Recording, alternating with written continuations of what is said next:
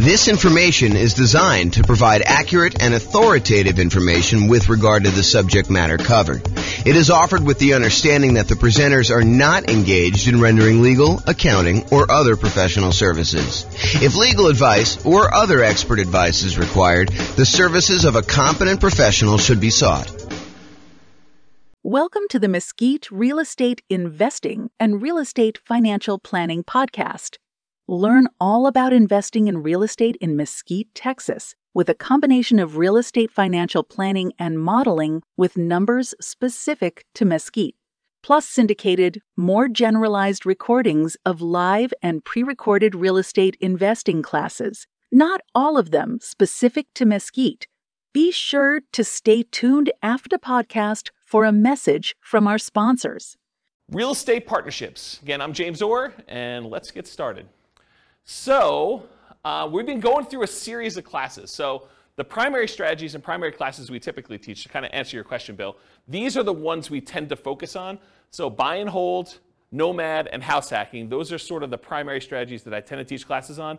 Tonight is sort of another that is, sort of just outside of what we normally teach. We do some stuff on partnerships, but it's not the primary content that we typically do. So all the secondary strategies to creative financing, we covered all that last week. That's like owner financing, subject to, rent to own, lease option, lease purchase, the ultimate strategy, agreement for deed, contract for deed, all those ones as well. And then we did another class on quick turning or flipping properties.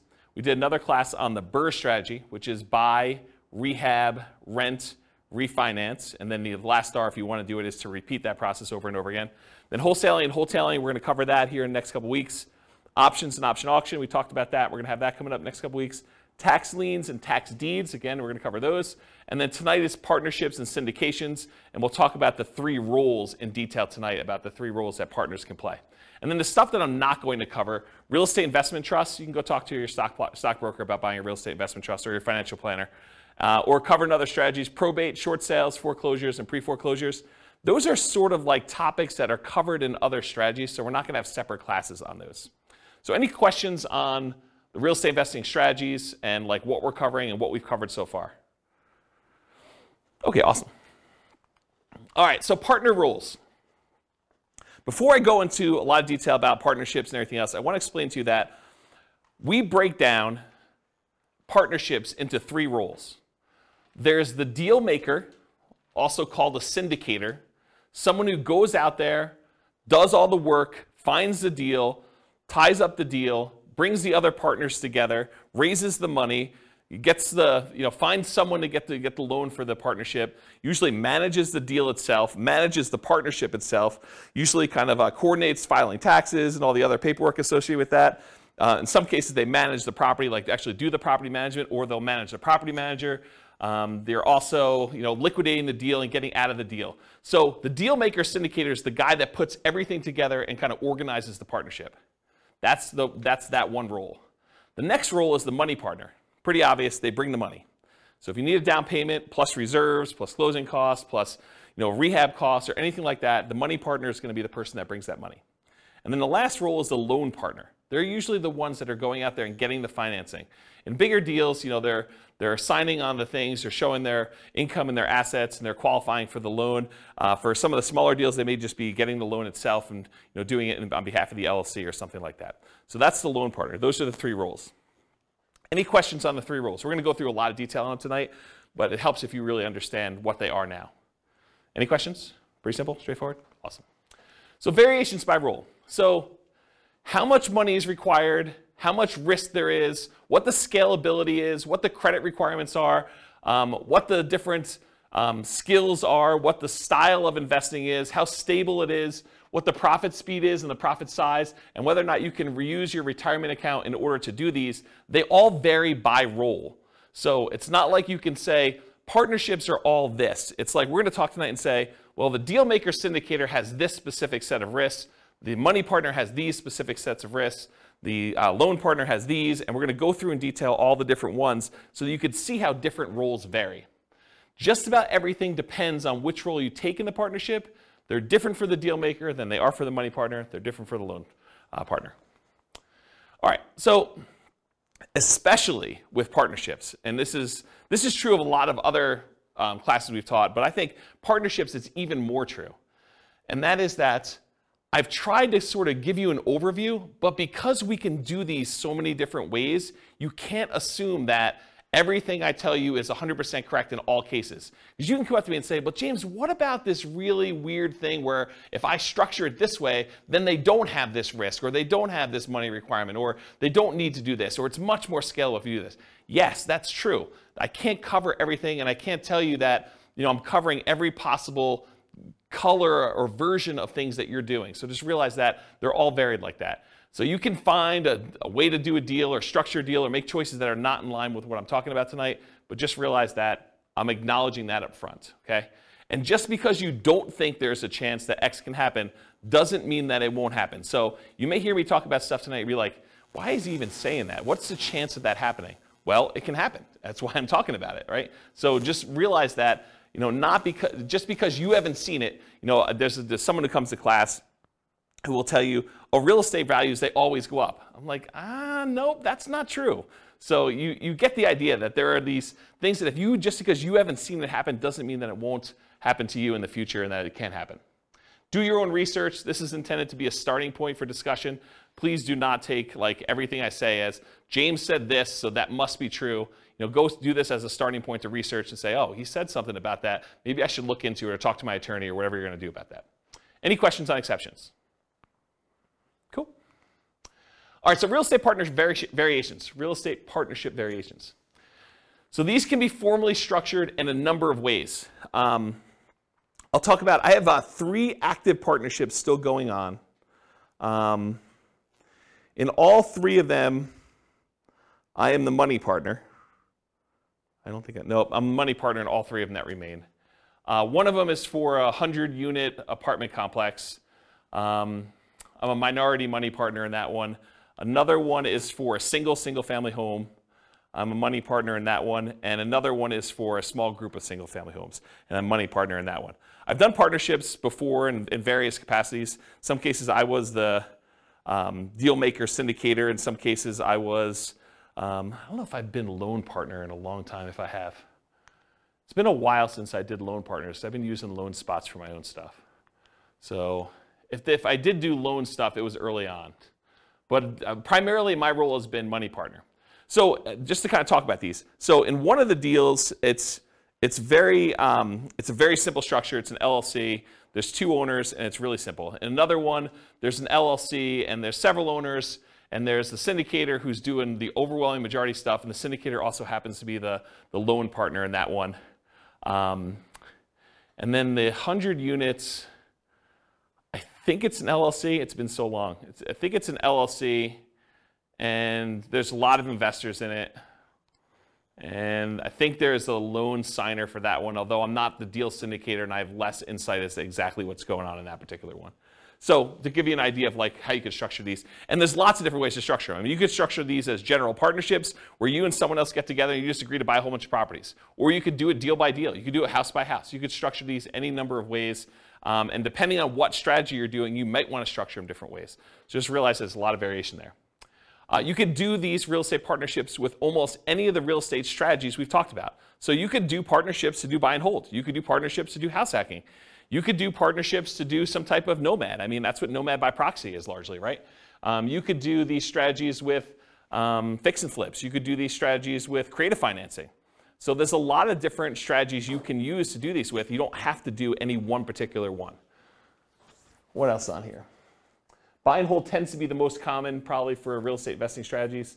And it can be any one or more of the 3 roles, and sometimes the deal does not require a role. For example, last week we talked about creative financing and buying properties subject to. And in those cases, do you need a loan partner?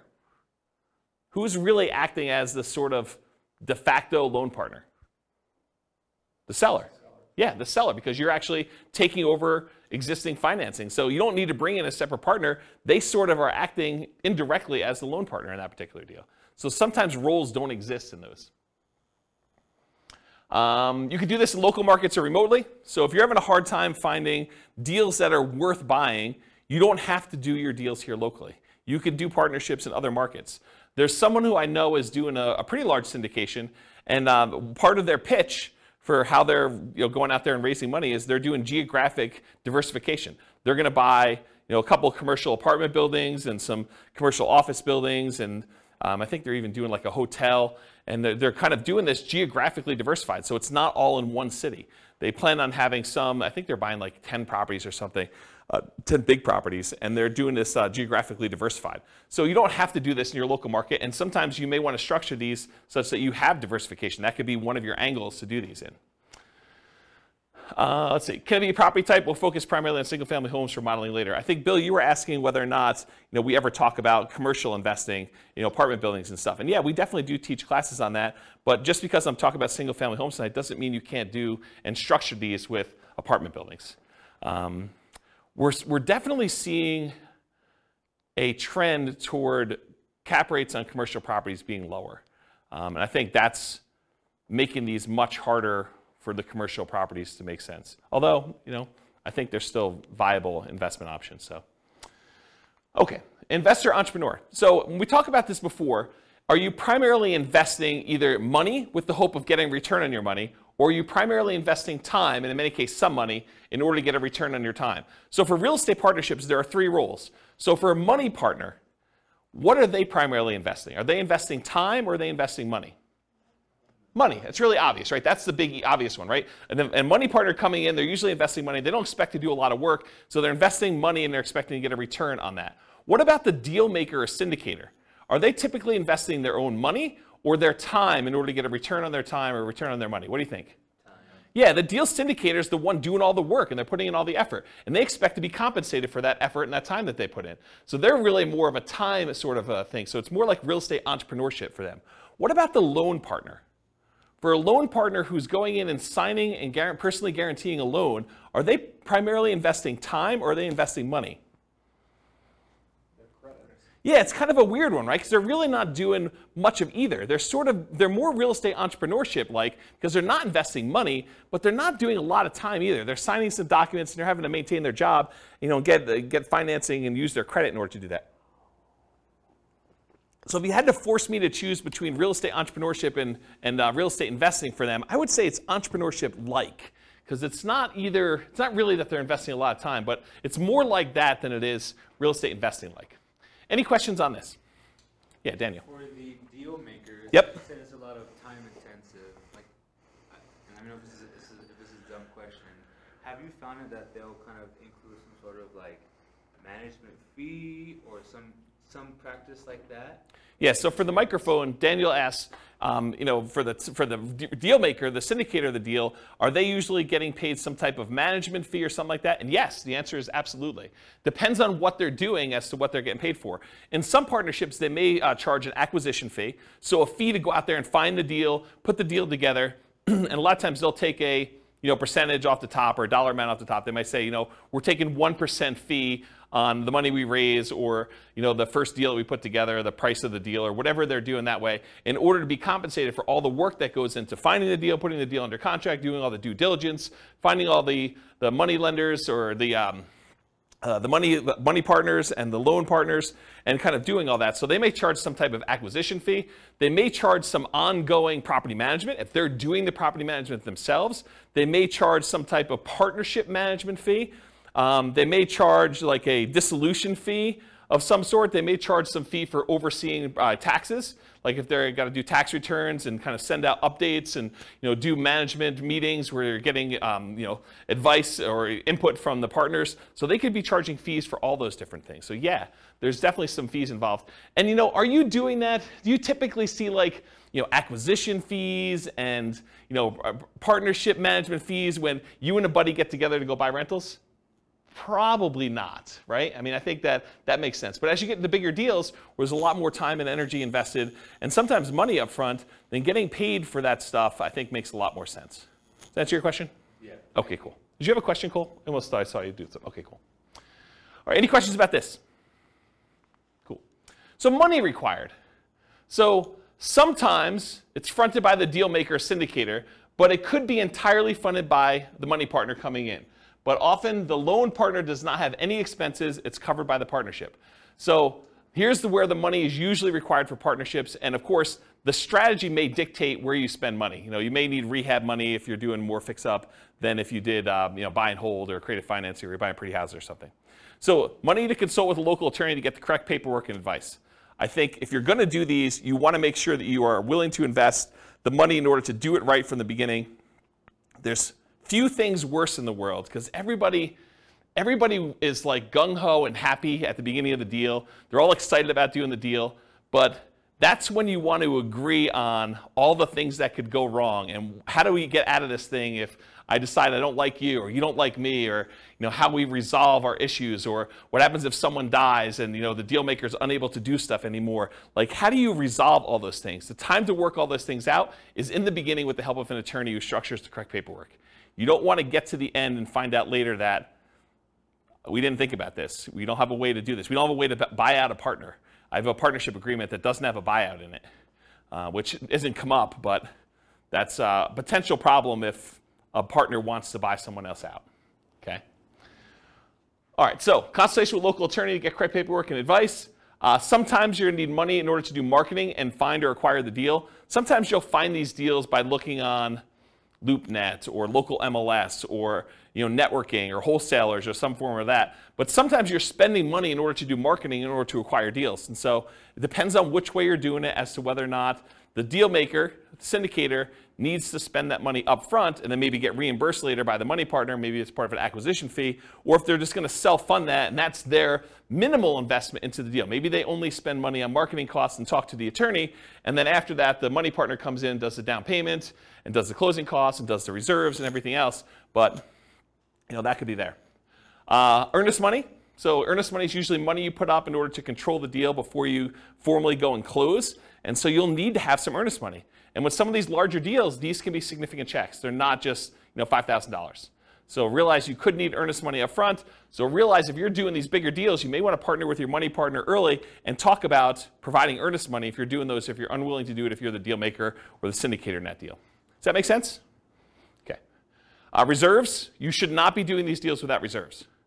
And in my opinion, there's a tendency for the mom and pop landlord real estate investor, which I don't believe you should be doing this, but there's a tendency for them to kind of play it really loose and invest in real estate without setting aside, specifically earmarking money as reserves. They'll say, if I really need to, I can go tap into my 401k or my IRA, or I've got $50,000 in credit card balance that I could use, or I can go get a personal loan from the bank if I really needed money to do something. So I don't really need to have 6 months of reserves per property set aside.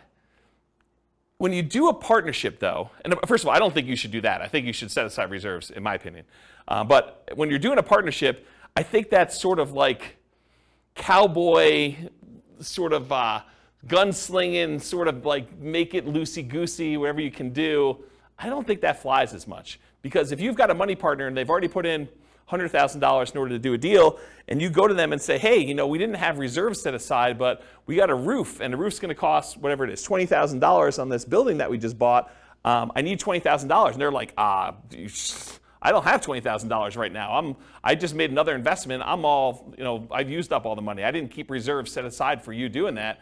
And you should probably have that in your agreement as to how that all works too. But you probably should have some money set aside for those types of things when you're doing your partnership. Which, when you're doing your deal analysis, you want to make sure you include reserves there for doing that. And we do a whole class on the importance of doing reserves when you do your deal analysis.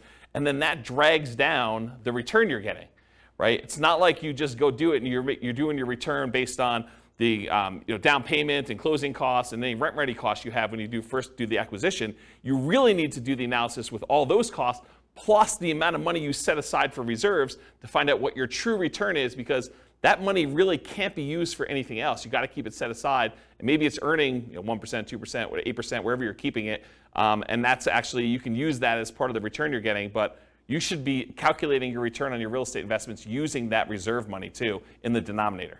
Does that make sense to everybody? Okay, cool. And if you're not familiar with what I'm talking about, go watch the class. I think the class name where I first introduced this concept, I think it was called Everything You Learned About Deal Analysis is Wrong. Because I think everybody else, when they do their spreadsheet, does not include reserves. So any number where you say, my cash on cash return and my cap rate return, like if you're doing those numbers and you're not taking into account the reserves, I think those are actually wrong calculations. It's not like you're just sort of off a little bit. It's like that's incorrect.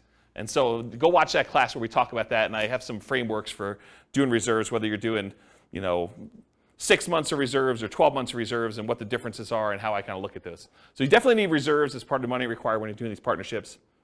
Usually down payment, but there can be exceptions. There can be exceptions where you're doing, partnership deals where it's no money down. I mean, we could go buy creative financing deals where you really have no down payment required. You're taking over in a loan.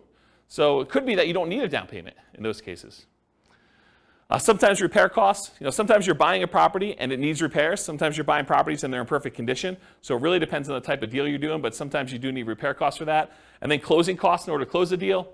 And then marketing in order to sell or occupy or fill your property, or holding costs while you're kind of doing that stuff as well.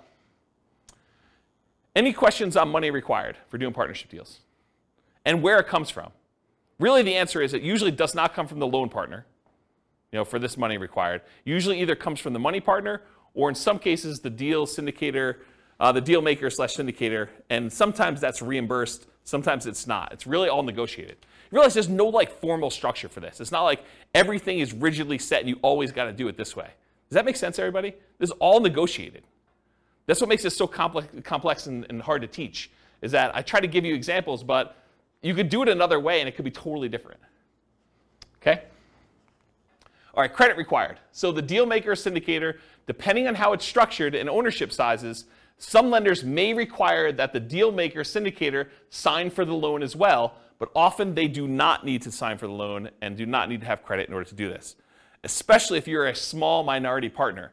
If you're a deal maker syndicator and you've got a majority stake in the deal, a lot of times the lender is going to want to see you on there, signing for the loan as well. Okay? Money partner, they do not usually need to sign for a loan and have no credit requirement. This is pretty typical. It's often structured for them as a limited liability partner, and their only risk is the money they put into the deal. They're usually not personally signing or personally guaranteeing anything to do with the loan. They usually are not required to put additional money into the deal unless you write it up that way. And then if you're the money partner, you want to make sure you understand what your obligations are. But most of the time it's, hey, I put in $500,000 or $100,000 or $10,000 or whatever it is, and that is the extent of my investment in this particular partnership, and I will not have any margin calls or capital calls on any of those. So realize you have limited calls for money as the money partner in those situations. Okay?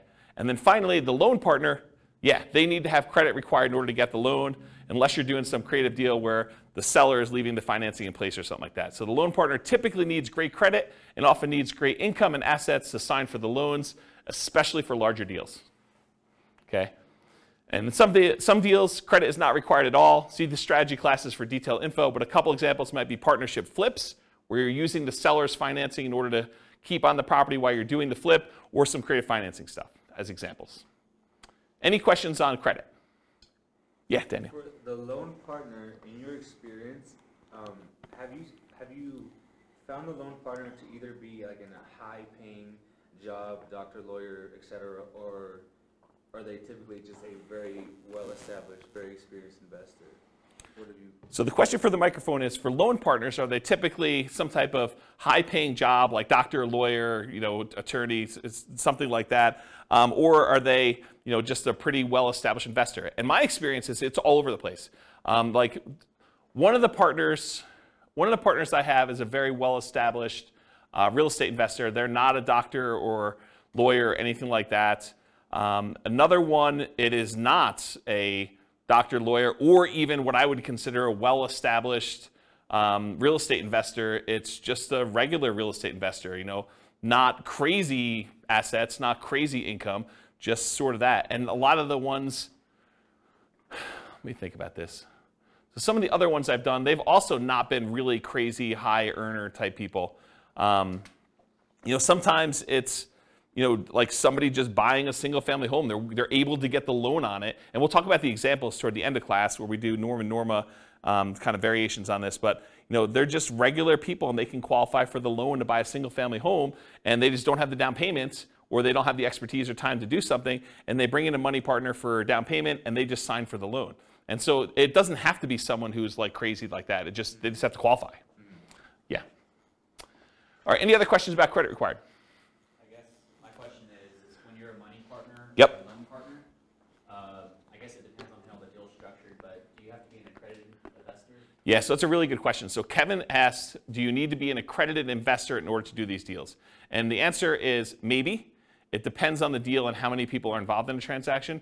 But if you and your buddy want to get together and buy like a single family home and one of you is going to get the loan, the other one's going to do down payments, you're going to do that, nope, you don't. But go talk to an attorney. I mean, this is part of what you need to set the money aside for, make sure you get it structured right. So ask the attorney when you go sit down with them, is this like an accredited investor situation? But my understanding is if it's just you and your buddy doing something, or you and your buddy and maybe one other person doing it, probably not. If you're going to go out there and formally raise money, and there's regulations, Cole may actually know, you can talk to him after class if you may know, but there's rules about like what requires accreditation and what requires, there's like another level in that too, right? I think if it's like a real estate investment trust that's registered with the SEC, you're more likely to have something like that. Yeah. For the small, like single family deals, no. Yeah, so just go find out. Talk to an attorney. You're gonna want to talk to an attorney. You should be not be doing this without paperwork at all. And you definitely should go get advice from somebody. So this is like a 2-minute question you ask that's part of your hour or two that you're going to get with your attorney. So just go ahead and ask that and make sure you're doing it right, rather than me give you bad advice. My understanding is these laws are becoming much more friendly for doing these types of deals too. I'm just seeing regulations coming across saying that they're going to reduce the requirements in some form. So, I mean, all this stuff changes. So, yeah, don't rely on what you're hearing here. Go talk to an attorney. It's the best answer. Any other questions? Cool. So skills required. And the skills required for the deal maker syndicator are significantly more involved than the skills required for the money lender or the loan partner. So the whole left-hand side of this slide is all the deal maker skills, and then the right-hand side, there's like a couple lines for that, okay? So I'm gonna cover the money partner and loan partner first because they're easy, okay? Money partner, you gotta have the money or access to the money in form of assets or credit. Loan partner, you got to have the ability to get the loan. You need to have credit, income, and in some cases, assets. Pretty easy. That's it for those. Any questions on those before I go into all the deal maker syndicator stuff? Okay. So deal maker syndicator, you got to find the deals. I mean, that's your job, right? You're out there finding amazing deals in order to bring in partners that want to invest with you. So you got to go find deals, and in some cases, that's going to require marketing skills.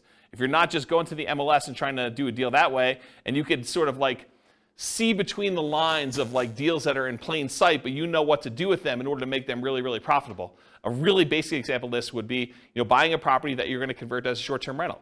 Someone may have a property that's listed for sale, but the income could be amazing if you do a short-term rental on it, and it could be worthwhile if you're raising money with a money partner or a loan partner in order to go do those types of deals. But you need the expertise to be able to go see those in plain sight when they're just lying in the MLS and no one else is looking for them, or like be able to kind of put those together and have the expertise to run those, okay? As one example. James, Yeah, question. Question about the money partner. Yeah. So, like maybe in your case scenario, do they essentially just need proof of funds type of thing, or are they looking into your finances more than just that, like to qualify, the loan partner qualify? Yeah, so Nathan asked, Like how involved is their search into your... yeah, so Nathan asked whether or not the money partner is going to need to like have someone come in and look at all their financing and confirm that they have the money and where it's coming from and source it and everything. And it depends. But if you and a buddy are buying a single family home together or a duplex, triplex, fourplex, maybe even a small apartment building, and it's a pretty simple one, you telling them that I've got $200,000 to invest is going to be fine. They're not going to need to go do that. When you get the loan, they may or may not ask you, the lender may or may not ask you where those funds came from, just to kind of know. So make sure you go talk to whoever's doing the loan or talk to the money partner, make sure you structure all that correctly. But in most cases, I don't even think that's come up for me. But it's not saying that it won't ever come up in the future. And part of it may be the lender and how you structured it and everything else like that. But no, I don't think that's the case. Now, if you're doing like one of these larger type syndications or something like that, maybe they may want to go and source that. I've not seen that come up. Some of the larger syndications that I didn't get sourced for my down payment for the larger syndications I've done. And the ones that I know about going on now, I understand their process is basically you need to have your attorney or CPA just sign a statement that says you're accredited, and they're not looking at stuff. You just need to do that and send in your check. So I don't think they're doing anything like that. So it probably depends, but in most cases, no, I don't think that's going to be an issue. Does that answer your question? Okay, cool. All right, cool. So finding deals, and a lot of times that involves marketing in order to find them off market, how to do motivated seller marketing of that sort.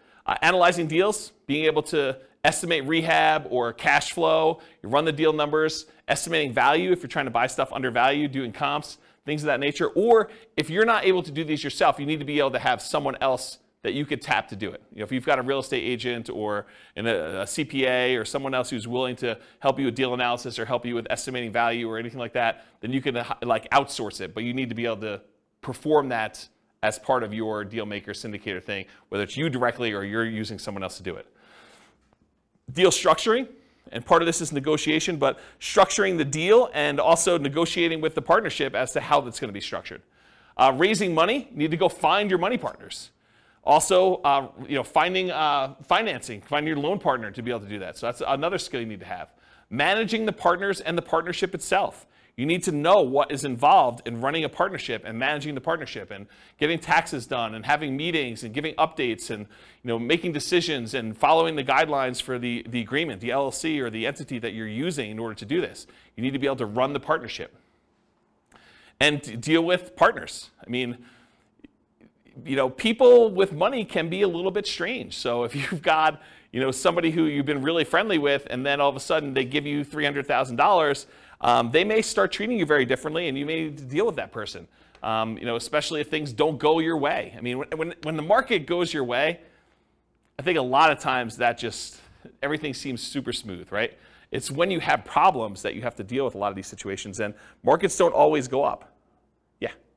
So if it does go bad, can they go after the assets of the money partner? Yeah. So the question is, can they go after the assets of the money partner? And I have a different slide here when we talk about risk, and I will tell you what each individual person's risk exposure is. But part of it is how it's structured and what people are doing and what people are promising, right? I could see a situation, I wouldn't recommend this, but I could see a situation where a money partner has written into their LLC agreement or their operating agreement or whatever they're doing that basically says, if we run short on money, you are agreeing to provide additional money to kind of hold the partnership over. And it could be, unlimited. I mean, it could be just not clearly stated as to what that is. And I don't think that's an unusual clause to have in there, right? Like, what happens if we run out of money? Who's going to bring in the money? So I don't think it's an unusual situation to do that. But if I'm the money partner, I want to know what my exposure is, and I want to know what the obligations I have and what my risk is and how that might all play out. And if you're the money partner in that deal, maybe you say, I don't want to have that obligation. Maybe that's on the deal maker syndicator, and that's part of the, if a deal maker syndicator has good financial strength, that could be a benefit that they offer. Say, look, you're bringing in the money, you're bringing in $100,000 or $250,000 or $1 million or whatever it is, but that's your only money that you're going to bring in. If we ever need money, I will personally provide that, and it says so in the operating agreement. But we'll talk about risk here in a little bit. Okay? Answer your question? Okay, cool. Selling or filling the property, if you're doing that. Property management, and this could be, you hiring a property management company and managing the manager, or it could be you actually, as the deal maker syndicator, doing the actual property management. Taking calls from tenants, screening tenants, putting tenants in properties, filling out leases, doing renewals, dealing with, requests for maintenance on properties. Like all that stuff could be you as a deal maker syndicator, and part of your negotiation of what you're charging and what you're getting paid is part of like what you're doing, what you're providing. Rehab of the property, so you might be doing some work yourself, you may be managing subcontractors, or you might be managing a general contractor, depending on what you're doing, and even if there is rehab on the types of deals you're doing. And then maybe sales skills. You got to sell the seller if you're out there doing deals with individual sellers directly, you're not going through brokers. You got to be able to sell the buyer if you're selling properties. That's a sales skill. Or if you got to sell the partners on why they should do this partnership deal with you. So it's a sales skill. It's not just, I love real estate, I like looking at properties on the weekend. It's, it's salesmanship and probably some technical skills as well. Any questions on skills? You can see the deal maker is responsible for a lot of stuff. On the deal structuring, when you're talking percentage of ownership. Yep. Say I go in with a buddy, I got $50,000, he's got the good job. We both find the deal together. I don't know. I mean, I know it's negotiated, so it could be whatever you want, but Yeah. like what's reasonable, or I know it's very broad, so you can't, it's hard to answer, but I feel like you need some parameters, because it's like, I don't know. Yeah. So Bill's question is, what's a reasonable percentage that a deal maker syndicator should get? What's a reasonable percentage the money partner should get? What's a reasonable percentage that the loan partner should get? And it's all negotiable, as you said. The challenge is everybody has their own perspective, and everyone thinks that their role is the most important role, right? And I should probably do these classes again, but when we've taught partnership classes in the past, we had a much different format for, this is just sort of a partnerships as a strategy class, and we had classes on partnerships and how to do them and like what the roles are, and there's a lot more, there was different detail. It wasn't more detail, it was different detail. And then we used to do a second class, and the reason why I'm telling you a story about this, we basically teach a class on how to do partnerships, and then the next week we'd come to class, and we played the partnership game. And the partnership game was, everyone got game pieces that said kind of like what their negotiating range was for the different roles. And then we'd have like 30 people in a class, and 10 people would be told that they're money partners, and they'd have a green name tag. 10 people would be told that they're the deal maker syndicator person, and they'd have their spreadsheet with the deal that they have, how much cash flow, how much down payments required, all that stuff. And they'd have some parameters that they need to do, and it'd be 10 of those. And then we'd have 10 people that were loan partners that can get loans on the deal and do that. And we'd set everyone loose in the room. And they had to team up in groups of 3 and negotiate the terms of the deal that they felt they won, they were comfortable with. And you'd see, and then at the end of class, once we did everything, and most people came together and structured a deal, worked it out, we would list out on the board what the ranges of what everyone negotiated. So we'd say, money partners got between X and Y, and that seemed reasonable, and some people were happy, some people were like, oh my gosh, they were able to negotiate that. And then we'd have the loan partner version of that, and we'd have the deal syndicator.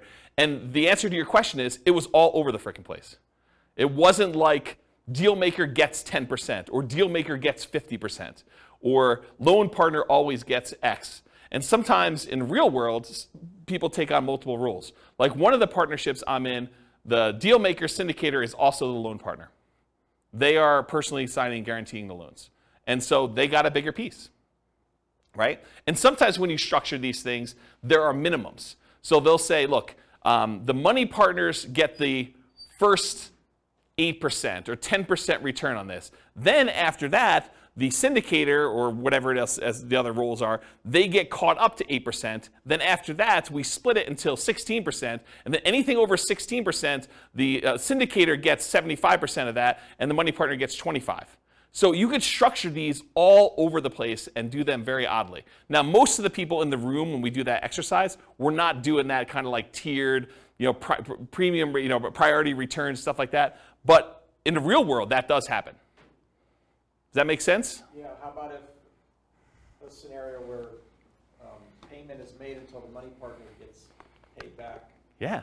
So Bill says, what about a situation where the money partner gets paid back first, and then you guys split it at a different level after that? Sure. Now here's the tricky part about that. Let's say you're the deal maker, syndicator, you're doing that, and the money partner gets 100% of the money, until the money partner gets paid back, and then you guys start to split it.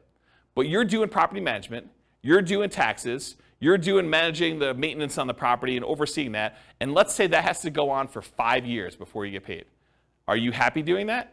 No. Probably not. And that's the tricky part, is like, you really need to think through, like, what am I doing? What work is involved? What hours are involved? What's the labor cost that's involved before I even get a penny from this? And maybe you get like 75% and then the money partner gets 25% after that. And maybe you're willing to do that. I don't know. It's like really a negotiation as to what you're doing and what's involved. Does that make sense? It's very gray. It is very gray. And this is like the warning I gave you at the beginning. There's so many different ways to structure these things. Yeah, it seems like the deal maker's doing a lot. Obviously, you need all 3 to make it happen. So yes. Or you just do it yourself. Right? I mean, that's the other option. That seems easier. Well, I mean, if you don't have one of these pieces, right? You can't get loans, or you don't have the money. You've got all your own money tied up in your own deals, but you got good deal flow. You've got a source, you could find these.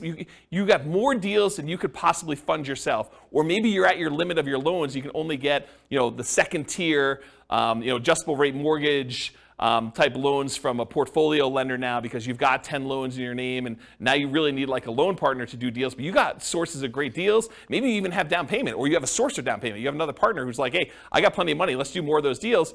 But your loans aren't great anymore, and you can't get any more. Maybe you do go partner with someone who can get 30-year fixed rate financing because they're not at their 10. Does that make sense? Yeah. So it's tricky. All right, questions? Personal question. Okay. Like, how did you know you were ready to enter a partnership? How did I know I was personally ready to enter a partnership? In the 3 that I'm in right now, one of them I had excess money, and I was just, it was right. I mean, I just needed a place to put money. Another one, it was convenient. So it wasn't even that I had money or anything like that. It was just a matter of convenience doing it. And the other one, it was like a buddy who was like, hey, let's buy this property together. And I was like, all right, let's go do it. It was really off the cuff. It wasn't like thinking it through on those 3. And in the past, sometimes I've intentionally sought out partnerships. So it was very deliberate going in, and I knew I wanted to do it. So I don't know. That's kind of, but I don't know. Sometimes it's like, especially when you know the investment. I mean, I was already buying another one in the same neighborhood at the same time. So I just bought 1.5, right? Because another buddy of mine was like, hey, let's go do this. I'm like, great. You do the loan for that one. I'll kind of oversee it. That's what we'll do this. And then we'll split it 50-50. That was the way we structured that particular one. You put up half the money. I put up half the money. We're basically not going to pull profits out. We're just going to let the money sit in reserves. If we want to pull money out later, we can do that. But we're just letting it just sit there and accumulate reserves and holding on to it. And, that was the way we structured that one. And when there's like more than you and a buddy, do you guys have like meetings like monthly? Not monthly. Or quarterly or whatever. Yeah. To like make sure that like the deal makers like doing taxes and all. Yeah, the question was, how often do you meet as when you're doing these deals? And I think it does increase with complexity. Like the buddy and I we still have to meet for the LLC. So there are meetings, usually done via email in this case, but there's still meetings. Not that I can't get on the phone, but they're usually just not paper trail sort of stuff. They're done that way. But yeah, when you do the bigger ones, there's meetings. The larger one is usually like there's a webinar, and that's sort of the meeting where there's information given out that way. But I don't personally attend the webinars. I sort of just let it go. I'm not super, maybe I shouldn't even be saying this, but I'm not super involved. It's just like, I don't even list it. Like when I do my modeling, I don't even list it on there. Like it's that type deal. And the other ones where we get together, before COVID, we were probably doing, especially if there's stuff going on, like once every 6 months, maybe a little bit less frequently. But if there's not a lot going on, if it's in steady state, you got tenants in there, there's nothing happening, there's nothing to get together about, right? I mean, and then there's checks that come for a period of time. So yeah. Does that help? Yeah. Okay, cool. Yeah. Can you use 1031 money into? Yes. The question was, can you 1031 money between partnerships and into other stuff? It's like kind. So check with your CPA to verify this, but if you're investing in real estate, you can move money from real estate to other real estate. Even if it's a syndication? It's my understanding, but check with your CPA to verify. The question was, even if it's a syndication, and that's my understanding if you can, but do you do any of those? No, not a lot, but you can, even into Yeah. real estate investment trusts. Yeah. So I'm not going to say his name because I don't want to put him on the hook for any obligation or liability there, but he would know, and you could do it. Yeah. Sources, yeah. Does that count for e-REITs, like electronic REITs that aren't publicly traded, they're just a fund, like fund? I wouldn't know about e-REITs. Yeah, we don't know about e-REITs. Yeah, do your own research. Again, this is part of it is talking to your CPA, right? Like, I don't know. In general, I love teaching classes and providing information, but it's a starting point for you to go, oh, here's my list of questions for my accountant. Here's my list of questions for my attorney to verify that what James said is true. You should not believe anything I say is like true, right? Like, I think it's true, and I'm not trying to deliberately giving you false information, but part of your job is to go do your own due diligence and verify this. And so go talk to an attorney, go talk to your CPA to make sure that for your specific situation, in your specific area, that what I'm telling you is correct. Yeah. All right, any questions on skills required? Sweet. Stability. So Shane Parrish, who was from Farnham Street, sent out an email on his blog. This is probably months ago at this point. And in the article, he basically talked about this idea of things being stable, whether something is actively stable or passively stable. Something is actively stable, it requires your attention and your input in order to make sure that you don't die or something bad doesn't happen. And the example I think he used for that is his example was flying a jet. If you fly a jet and you're not actively engaged in flying the jet, things could go very, very badly and you could die. Versus an example of passively stable is like a boat.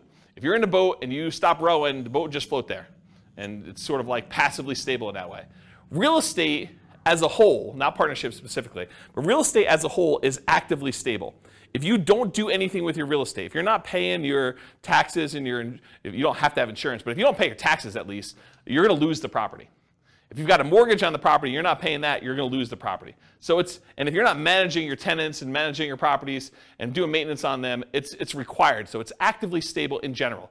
Partnerships specifically vary a little bit based on the role, but they are also actively stable. So for example, the real estate partnership where you're the deal maker or syndicator, that in my opinion is very actively stable. You have to be doing stuff actively in order to keep that thing running. You need to be managing the partnership, you need to be managing the financing, you got to be managing the property manager or the tenants directly. You got to be doing all that stuff. For a money partner or a loan partner, yeah, it's actively stable in that the investment requires some work to be done, but do you really have to be doing a lot personally? Probably not. But there is something involved in there. And so I put down it's actively stable just because real estate in general is, but you're not having to do a lot of stuff yourself. In some cases, you may need to submit financials, especially if you're doing like these larger deals or commercial loans. A lot of lenders are going to want updated financials every X period of time, whether that's a year or 5 years or 6 months or whatever it is. They'll want to see some updated financials from you to make sure that everything's good. Otherwise, they can call the loan due. For smaller deals, that's probably not happening.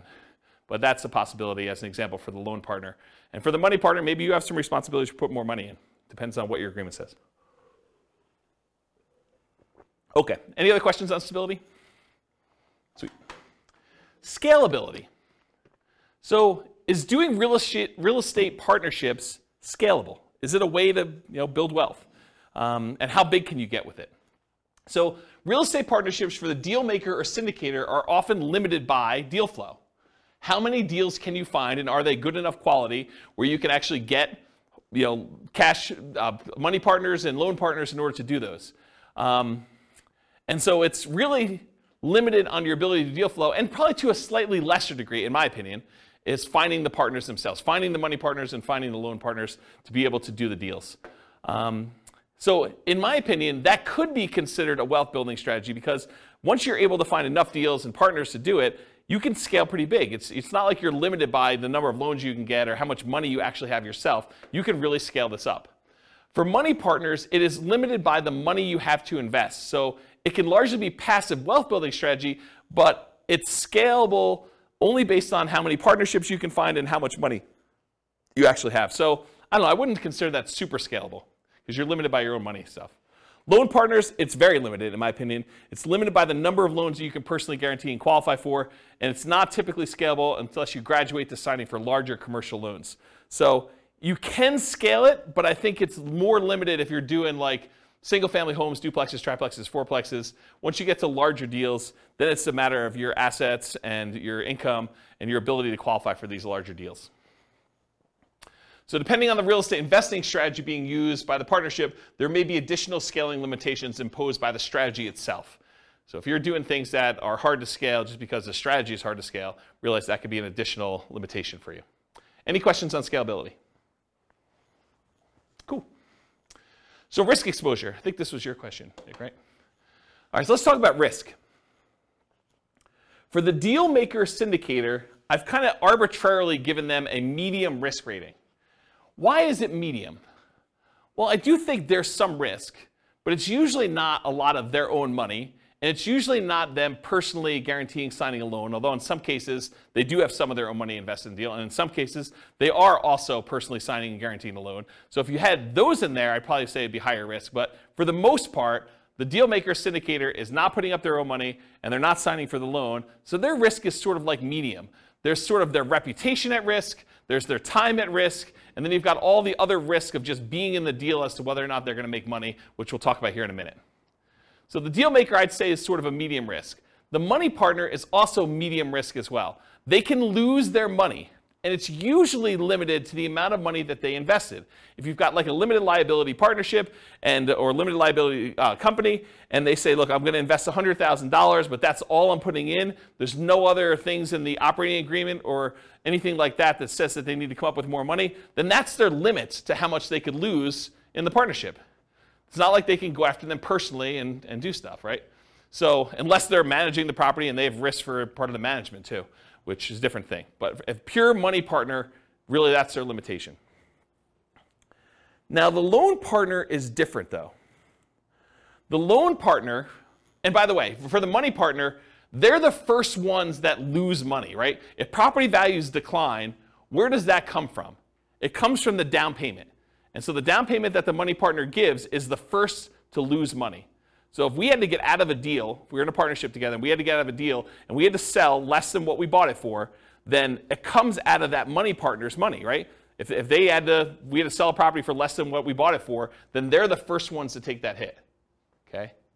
But for a loan partner, they come in there and they're personally guaranteeing the loan.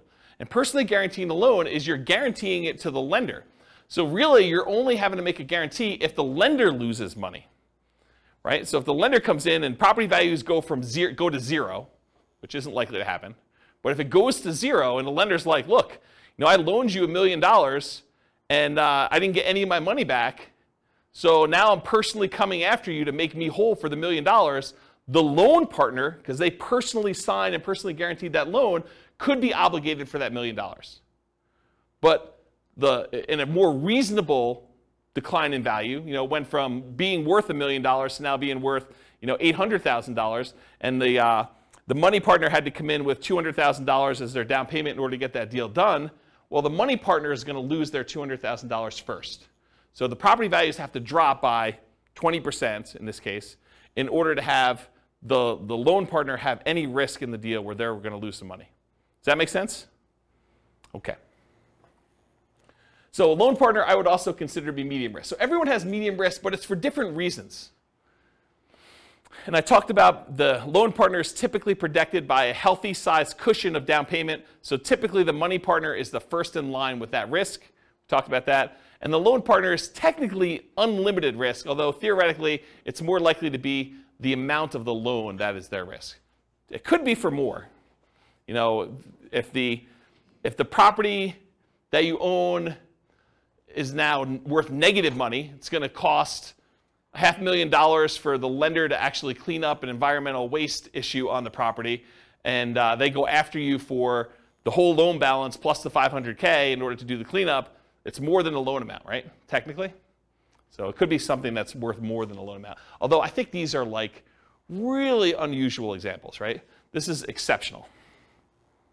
All right, so the general risks of partnerships, not specific to any role. Possible marketing money, having spent money on marketing, not finding a deal, marketing to buy, marketing to occupy the property, marketing to sell. Possible rehab risks, so finding out something about the property while you go in there. You already bought it, you're doing rehab on the property, and things come up that you didn't expect. Possible interest rate risk. You buy the property, you're under contract on the property, there's an interest rate risk, or you're going to sell the property, you have a tenant buyer in there, and while you're holding the property, interest rates go up, and now your tenant buyer can't qualify, so you have the interest rate risk while that's happening. Possible price decline during ownership, I think that's self-explanatory. Possible rent decline during ownership, I think that's also self-explanatory. Then you've got all your typical tenant and property management risk. Being accused of violating fair housing or something like that. I think those are all the normal risks you have with just buy and hold strategies in general. That's an additional risk you have with the partnership. And possible partnership risk, and especially based on how the partnership is structured. If you do some type of general partnership where both you and your buddy are general partners in the deal, and he does something stupid, you could be dragged into that. So realize how you structure these matter. You should go talk to an attorney and do that. But there's some partnership risk based on how partnerships are structured. And there may be additional risk depending on the real estate investing strategy being used. So if you're interested in a certain strategy, go watch that whole class, and we talk about the risks specific to that strategy, and you can go learn about those. Any questions on risks? Risks. There's my lisp coming out. If the money partner signs on the loan, do you need the loan partner? If the money partner signs on a loan? Yeah. So if the money partner signs on a loan, they are the loan partner too. Right. So they're fulfilling both roles. Well, I guess I thought you said that sometimes the money partner also signed on the loan. Well, I guess you did. So we have two parties. So money partner doesn't usually sign for the loan. That's the unusual one. Usually who does have to additionally sign for the loan is the deal maker syndicator. Okay. Although if you own a large percentage of the deal, a lot of lenders will require you to sign too, just because you own a larger percentage. So it depends on lots of stuff, but I've seen that happen before. Yep. Any questions? Cool. So profit speed. How quickly do you make money, and what size of money do you make at one interval? The size is typically negotiated in the partnership agreement. So it really depends on like what your role is and what you negotiated. And it can vary depending on the real estate investing strategy of the partnership and how the partnership is structured. So it's really hard for me to answer this one, but I will try. Deal makers and syndicators, they can make money up front. I think Daniel had asked whether or not you can get paid for this. Yeah, you can make money up front as acquisition compensation. So putting together the deal, doing all the work, getting the deal going, getting it set up, having it go through to closing. Sometimes you can collect a fee for doing that. But you can also, as a deal maker, make money ongoing. A share of the profits, fees for work done, running the investment, doing management, doing all that other stuff. So you can get paid for doing that work. And then a lot of times deal makers, syndicators make the money at sale as being one of the owners. For money partners, it's typically not upfront. It's weird for you to go give $1 million to invest in a deal and immediately get compensated part of that back. It's unusual to have it structured that way. It could be, but it's really unusual. Typically, you get a profit of ongoing, like revenue coming in, cash flow, whatever it is, and at the sale as part of your equity.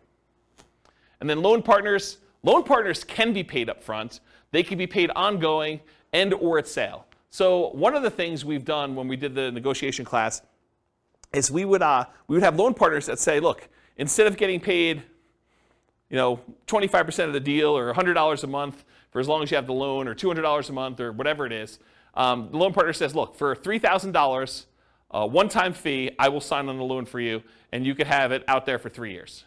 So they just say, hey, look, I just want a one-time upfront fee of $3,000. So you just collect an extra $3,000 from the money partner, and then you and the money partner get to split everything else. So that's how you could structure that as one possible strategy. Okay? So that's an example of being paid up front. Or ongoing. Loan partner can get 10% of the whole deal, 50% of the whole deal if it came down to it. Whatever you guys negotiate.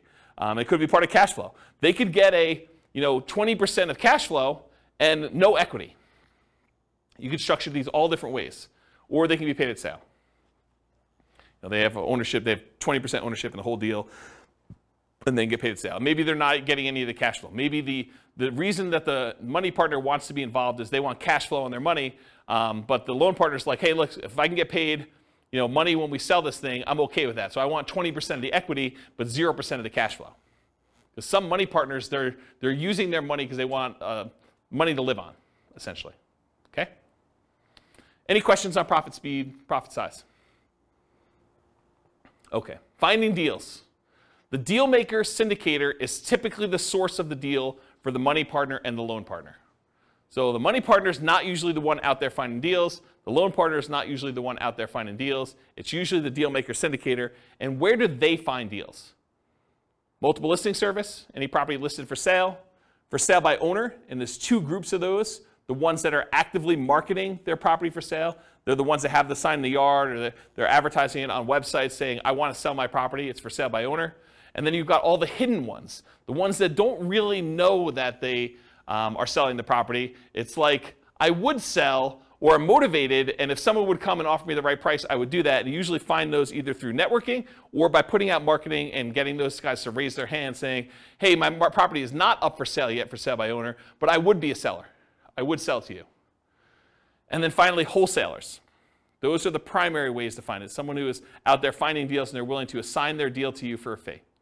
More unusual ways to find deals: tax liens, tax deeds, tax sales, auctions like foreclosure sales or IRS auctions, and then any real estate owned by a bank. When a bank takes back a property through foreclosure, sometimes they'll keep it on their books and they're going to try to sell it directly before they list it in the MLS, and sometimes you could buy properties that way.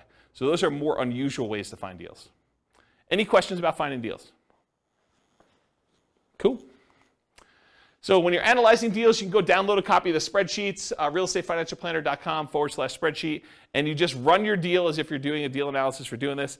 I thought about adding some stuff for partnerships, and I probably will add like separate tabs just to make it easy. You put in all the partners, what percentage of cash flow they're getting, what percentage of equity they're getting, and then it'll kind of like do some summaries for you and stuff like that. But I haven't gotten there yet, so if you guys are really, really interested in that, just drop me an email, especially if you're listening to this recording and I haven't done it yet, and that'll prompt me to see if that's something I want to move to the top of the list to do.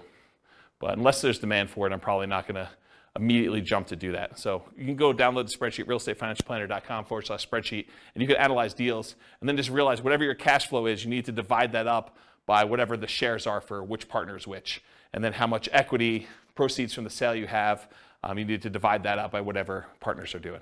You just do that manually for now. Any questions? Cool. So what kind of market conditions doing partnerships work in typically? It's markets where you can find desirable deals for partners, typically markets with good cash flow, typically markets with strong appreciation and rent appreciation. The challenging markets to do this in are markets with significant negative cash flow with reasonable down payments, and markets with no or negative appreciation and rent appreciation. So you don't have to do it in your market. If you think your market's not going to be growing, you can do this in other markets. That's one of the benefits. Or you could change your strategy to take advantage of forcing cash flow in markets where they typically don't have good cash flow. For example, short-term rentals. Any questions on market conditions? Cool. Accessibility, availability. So deal makers, syndicators. In many markets, there are plentiful deals you can select from the MLS. So in some markets, it's as easy as just picking the best deals of the bunch from the MLS. It's not a matter of are there deals, it's sifting and sorting through the deals that there are and finding the one that makes the most sense and picking that out. In other markets, you're sifting and sorting for the top deals, which I just talked about. In other markets, it might be challenging to find positive cash flowing properties except with significant down payments. So it might be hard in your marketplace to do this. Interest rates may be a significant factor where properties will cash flow or not. And then make sure that the property you're going to do the deal with, works for the type of strategy that you're trying to implement. As one example, don't go try to do a short-term rental in a neighborhood that has an HOA that prohibits short-term rentals. So verify that you're able to do the type of deal that you want to do. And then money and loan partners, you need to find the deal makers, syndicators with the deals that meet your investing criteria. So for them, you're not trying to find the deal as much as you're trying to find the deal maker syndicator who has the deal that makes sense for you. Does that make sense? Any questions? Cool. Using retirement accounts. So can you use your retirement account to do partnerships? For the deal maker and syndicator, you may be able to take your ownership interest in the name of your retirement account, usually a self-directed retirement account, but is likely to limit what you can do on the deal because you can't self-deal or self-serve or something like that. There are limitations on what you could physically do when your self-directed IRA or self-directed 401k is the one that owns the property. For a money partner, yep, you could usually invest in these with your self-directed retirement accounts because you're not usually one doing any of the work. And then for a loan partner, maybe, but it's depending on how it's structured. So you want to go talk to your advisor to make sure you get good advice on that. But depending on how it's structured, you probably can, but there's probably some weird exceptions to that one. Any questions on whether or not you can use your retirement account to do partnerships? Cool. All right, so now we're going to go into more of the quantitative analysis. So you'll notice the structure of this class and the previous classes and all the different strategies. I sort of do a more qualitative analysis of like how the deals work, what the risks are, what the scalability is, what money is required, what skills are required, all those different things. And now I'm going to switch over and I'm going to do numbers. And I don't think a lot of folks do number-based analysis for different strategies, especially comparing one strategy to another where you compare numbers. And so that's what we're going to take for the rest of the time. We got like 45 minutes left or so. And I'm going to dig into different strategies, how long they take for you to achieve financial independence. And then we're going to look at how partnerships perform for you achieving financial independence. But I will tell you, as we've discussed in detail tonight, it is really hard to formulate like what a reasonable setup for these things are, right? Like there's so many variations and so many different things you can do that it's going to be really tricky to do this. And you probably want to go do additional modeling depending on what you're specifically doing. I'll do some really kind of like plain vanilla-ish ones, but there's so many different variations on this. It's going to be really, really hard to just pick one and do it.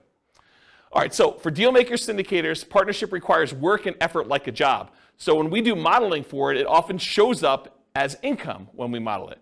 So because they're not actually buying a property and it's not like showing up as a property, it looks a lot like, hey, look, they're just getting an extra $200 a month, and that's increasing over time because that's what their ownership share gives them. And at the end, they're going to get a pop from that, right? So it sort of shows up like income when they do that.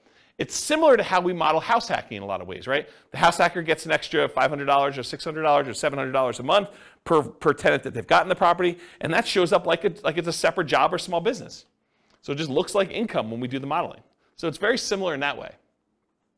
For money partners, it's typically passive. And it often shows up as a % return on the money invested.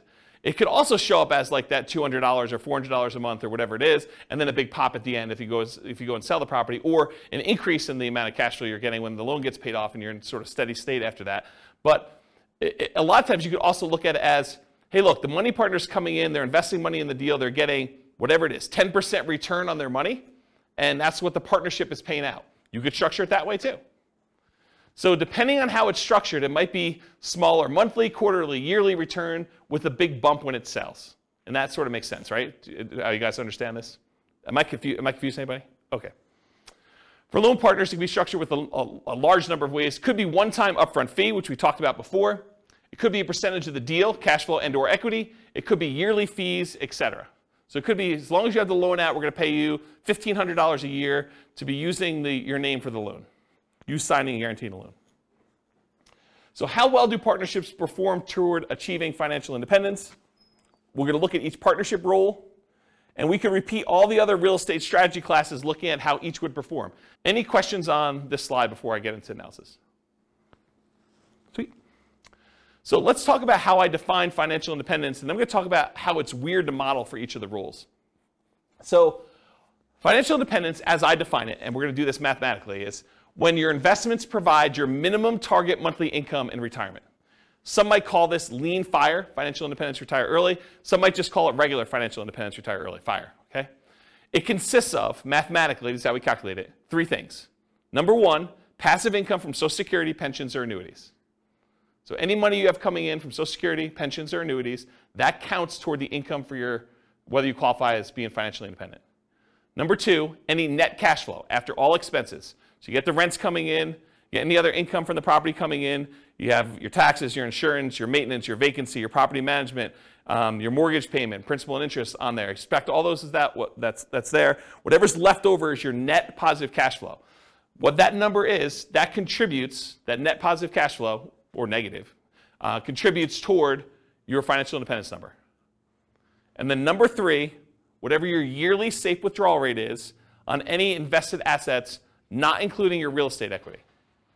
So any money you have invested in stocks or bonds or mutual funds or commodities or cryptocurrencies or anything like that, if you're earning a return on those, then you could use whatever your safe withdrawal rate is. Maybe it's 4% or 3.5% or 5% if you're Bill Benjamin, you just re-upped your number, whatever it is there. And whatever number you're using for that number times the amount you have invested in these other asset classes like stocks or bonds or stuff like that, that also contributes toward your financial independence number. So the 3 things are passive income, Social Security, pensions or annuities, plus your net positive cash flow from rentals, or net cash flow from rentals could be negative, and your yearly safe withdrawal rate times the invested assets you have that are other than that. Does not count for your equity in your property. You can't say I have $1 million in equity in my property times my safe withdrawal rate and I'm getting cash flow on that property. No, that's not how that works. Okay? So those 3 things. Now for partners, it's a little bit different, right? Because it's kind of like a more unusual thing. You're not just buying straight up rental and getting cash flow on it, although maybe in some cases you are. For partners, it really depends on how it's structured and how I might suggest modeling it. So for the deal maker, if the deal maker comes in and they've got a partnership that they've got coming in and they're getting some cash flow on it, I think you could argue that you get cash flow from your ownership interest. That might count as your cash flow. So you could say, look, I'm getting $200 a month from this, so that would be under net cash flow from rentals. That's one way to look at it. We don't typically count equity for determining financial independence, though. So if they've got $50,000, $100,000, $500,000, or whatever in equity in that deal, that doesn't count in any way toward their financial independence calculation. Unless they sell it, they take that money, and now they have it invested in something else, stocks or bonds or whatever they're doing there, or they buy another rental, and then they get cash flow on that. Does that make sense, everybody? Okay. So money partner, one could count the cash flow they have from ownership. So if they invested and they have 50% of the property as their ownership, and they're getting $200 a month or $300 a month, you could count the net cash flow toward their kind of financial independence numbers. Or another way to do it, alternatively, you could say, look, as a money partner, I invested $100,000 or $200,000 in this property, and I'm not going to count the cash flow. Instead, I'm going to say I have $100,000 out, and so that is also part of my safe withdrawal number. So you could use that and just pile it into your safe withdrawal. Now you've invested in almost in like a quasi real estate investment trust where you have this asset out there, and that would be part of my other assets times whatever my safe withdrawal rate is, and I have that coming in. So you look at it that way too. You can't do both though. You either count the cash flow, or you say, as a money partner, I've got $200,000 out there, and so I use that as part of my safe withdrawal rate calculation.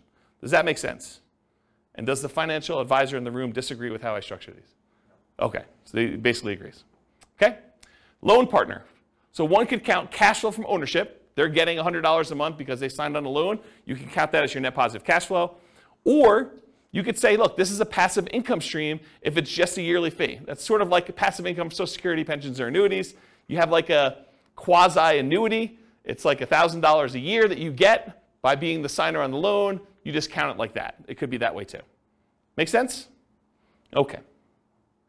There are a lot of different ways to model these, some better than others. But this is how I think about how you do for partnerships.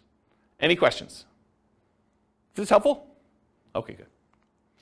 Oh, tangent. Crazy cool tangent.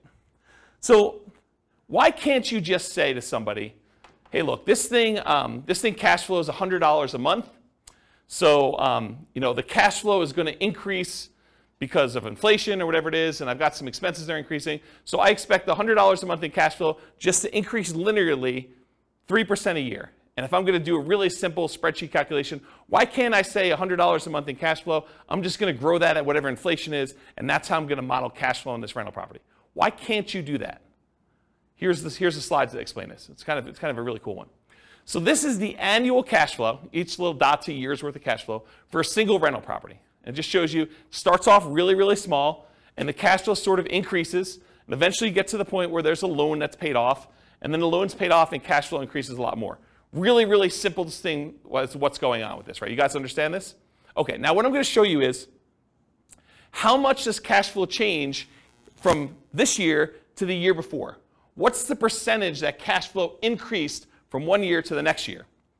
So rents are going up at 3% a year. That's just normal inflation. Rents are just kind of like ticking up. Each time you renew your lease, you increase the rent a little bit. That's 3% a year. I'm just using an arbitrary number. And expenses are going up 3% a year. Your property taxes are going up 3% a year. Your insurance is going up 3% a year. Maintenance on the property is going up 3% a year. What's not going up 3% a year, though? An expense. Your mortgage payment is not going up 3% a year because when you get a mortgage, you get a 30-year mortgage, the payment, the principal and interest part of your payment is fixed. The payment stays the same from month 1 all the way through to month 360. Okay? So your mortgage payment is not going up 3% a year, which makes some weird things happen, right? Because now rents are going up 3%, the top line. Some of your expenses are going up 3%, but some of it's not going up at all. And so your rent's actually increasing at a different rate than just this 3%. So how fast is cash flow growing? And why is this harder to model than just doing it in a simple spreadsheet and saying 3% a year? What I'm going to show you in a second here, I'm going to show you what the difference is from one year, like if we look out next year what the rent was versus this year what the rent was, what's the percentage increase between one year to the next? That's what this chart is showing you. This dotted yellow line shows you on this left-hand side what the rate of change was, or how much rent changed from one year to the next. And it's not linear. It's not 3% a year. Okay? So because it's hard to see, I just turned off the background actual rents, the cash flow rather, and now I'm showing you this dotted yellow line, which those of you that opted to sit in the back row, sorry about that. But really, if you could see it, it goes like this. It starts really, really high, and then it kind of it goes down pretty quickly and tapers off. It sort of approaches one fixed number, but then you have this really big bump up when you pay off the mortgage, and then it kind of stays there for a little while, and then it goes all the way back down here, and then it hovers at a fixed rate once you get the property paid off. So here's what I'm trying to show you, though, is when the property is early, it's young, and you've got a small amount of cash flow, and cash flow is increasing, your cash flow is increasing at 20-something% in that first year. Then it kind of goes down, it's at like whatever it is, just under 25% in the next year. But each year, it's increasing slower, right? Your biggest jump in cash flow is early on when you own the property, and the cash flow is really small. Here's another way to think about it. You're getting $100 a month in cash flow on a property. You raise rents by $100, on the rent overall. And so maybe your cash flow, let's assume that it goes up that full 100. So you were getting 100, it went up by 100, that's a 100% increase, right? It's not 3% increase. It's not like you went from $100 a month cash flow to 103. It's because you had a fixed dollar amount increase and the cash flow was so small, the percentage that cash flow increase is really, really significant. So you can't just go model in a spreadsheet that I made $100 a month in cash flow, next year I'm going to make 3% more. You can't do it because it changes every year. And this is how it changes. This is the actual graph that shows how it changes. And it becomes asymptotic, fancy math term for those who know what I'm talking about, but it becomes asymptotic to whatever the rents are going up at, 3%. Eventually, once your mortgage is paid off and that fixed part of that payment eventually goes away, it becomes basically about 3%. Make sense? Okay. And I'm just going to throw a curveball out there. You can tune out for 30 seconds. But if we take into account cash flow that includes cash flow from depreciation, the tax benefits, it's a little bit more interesting because when you lose your depreciation benefit after 27.5 years, your cash flow actually goes down for that period of time.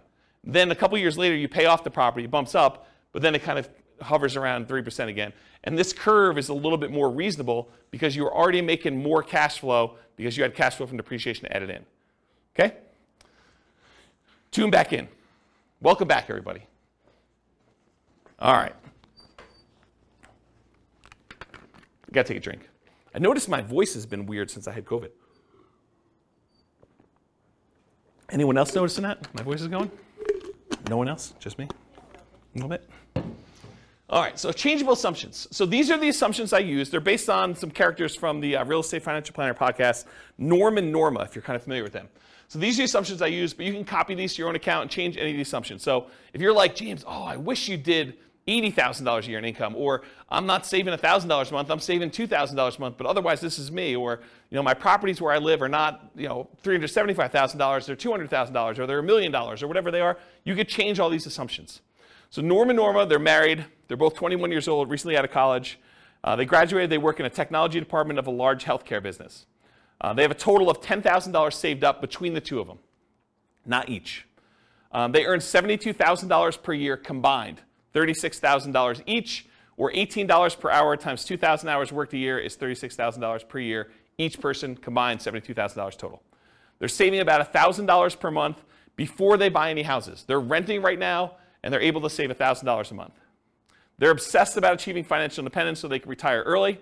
And these are the same folks that have gone through all the different strategies we've taught. So it's the same assumptions we use for buy and hold, fix and flip, house hacking, creative financing. All of these are the same assumptions so that we can kind of compare them and see how long each strategy takes for them to be financially independent. They want to find their best path to financial independence together. And for them, that means fastest and safest. They're going to look at some risk things. We're not going to cover risks tonight, but we cover risk in the podcast. They're both taking Social Security at age 67. And I estimated that they're taking Social Security based on them working fully until they're age 67, which in our modeling, they don't do that. So if they're financially independent by age 50, they stop working. So my modeling for Social Security is not conservative.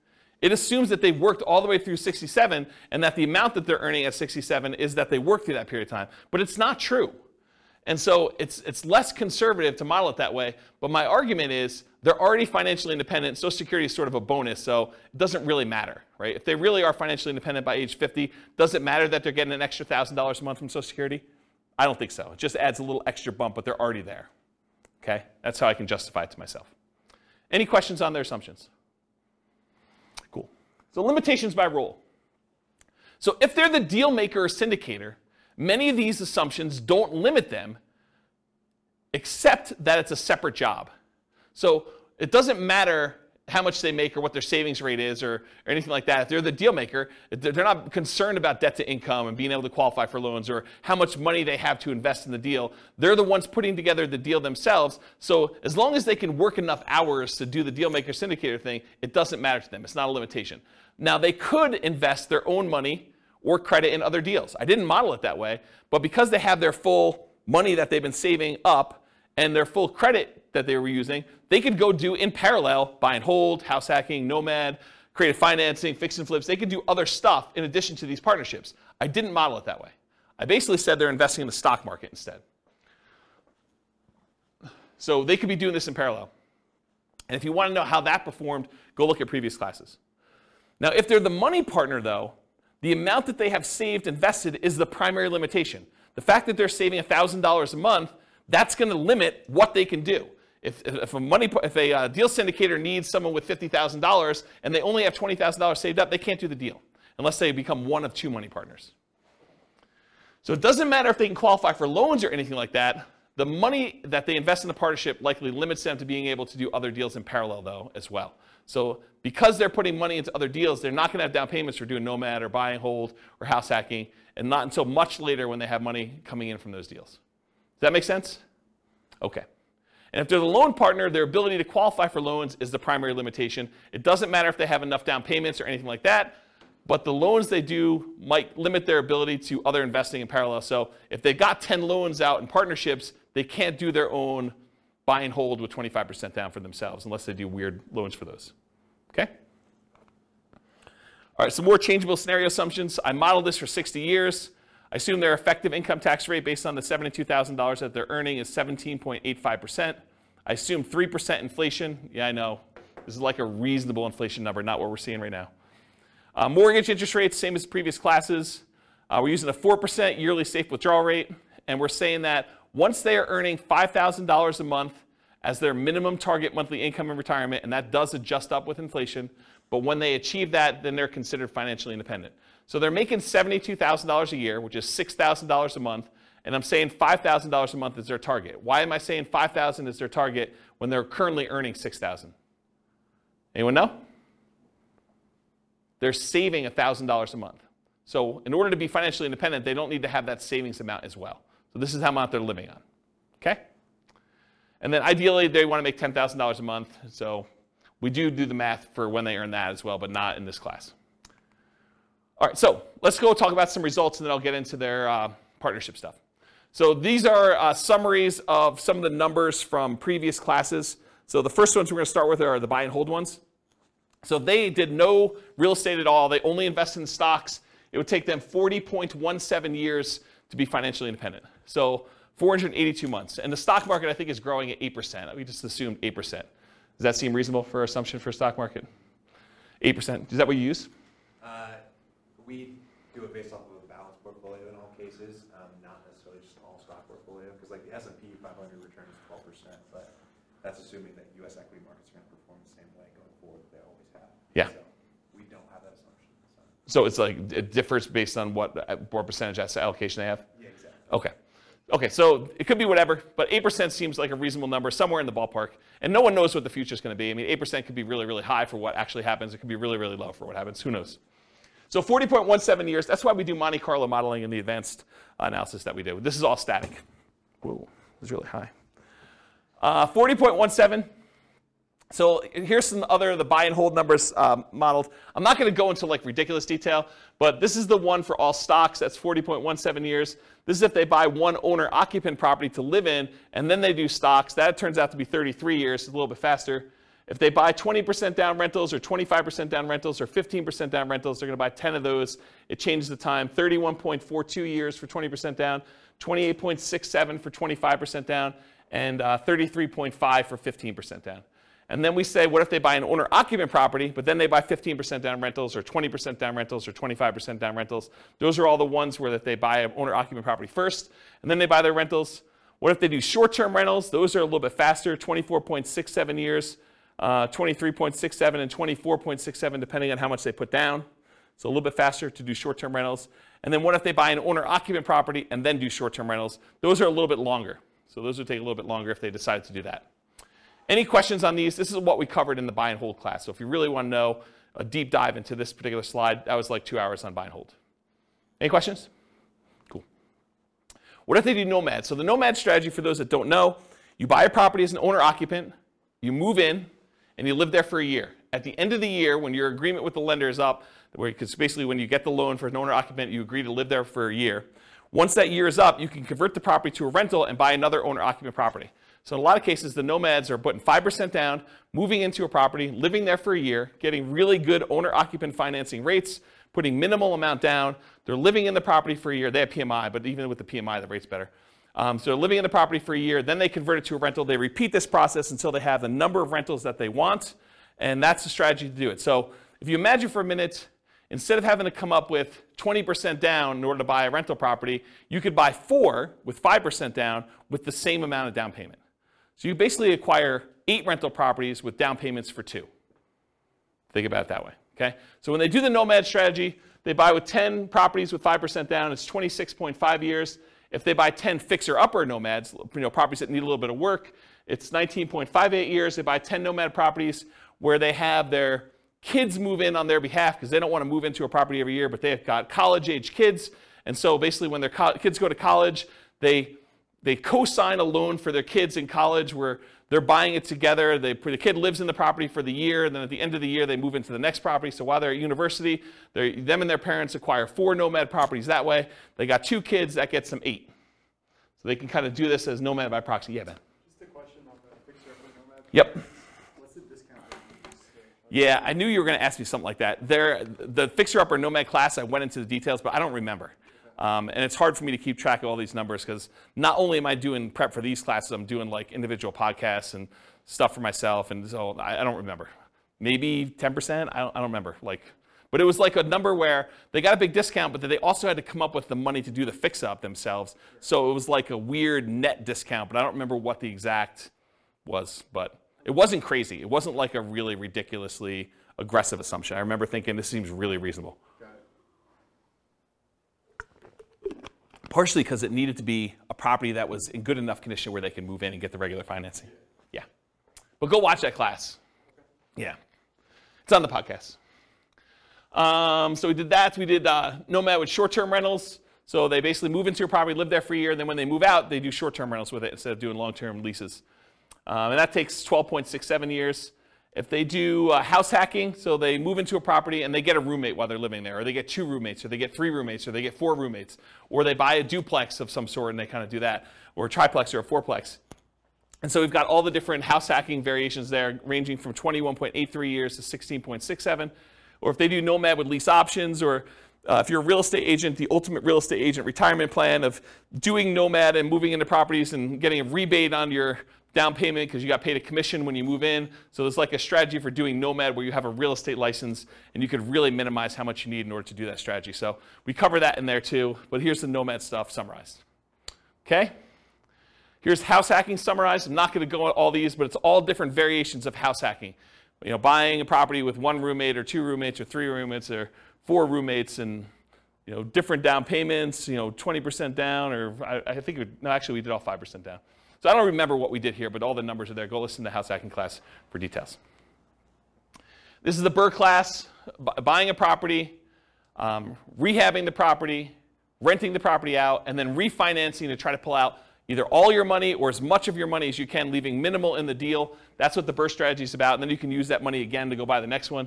So buying a BRRRR with 10% down, leaving 10% in the deal, BRRRR with 5% down, leaving 5% in the deal, and then BRRRR where you're able to get nothing down. So the nothing down one's 14.67 years.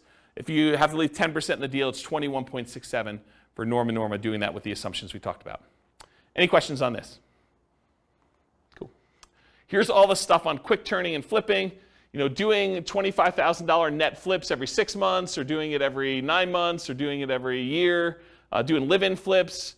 I went through a whole bunch of variations on is it better to do a live-in flip and flip as quickly as you can, do a live-in flip and wait at least 1 year so that you get long-term capital gains on the things you're doing, or doing a live-in flip where you stay there for 2 years and you don't have to pay any long-term capital gains at all because you have the exemption. What's the exemption called when you live in a house for 2 years? You know what the name of that is? I don't know. But if you live in a house 2 out of the last 5 years and you don't have to pay any capital gains up to certain limitations, it's pretty big limitations though, on a property. So we did all the variations on that and looked at the time for how long it took there to do that. And then live-in flips as an agent or for sale by owner. There's a whole bunch of variations on the flipping one. You can get a feel for those. Those are pretty fast. And then here is all of the ones I've covered so far, shown on one chart, color-coded. So all the, what color is this? Maroon? Is that a maroon color? Maroon-colored ones, these are all the buy and hold. The orange ones are all the nomad ones. The, whatever that is, green, sea green. That's all the BRRRR ones. Quick turn flips, all the purple ones, and then apparently a different color green is house hacking.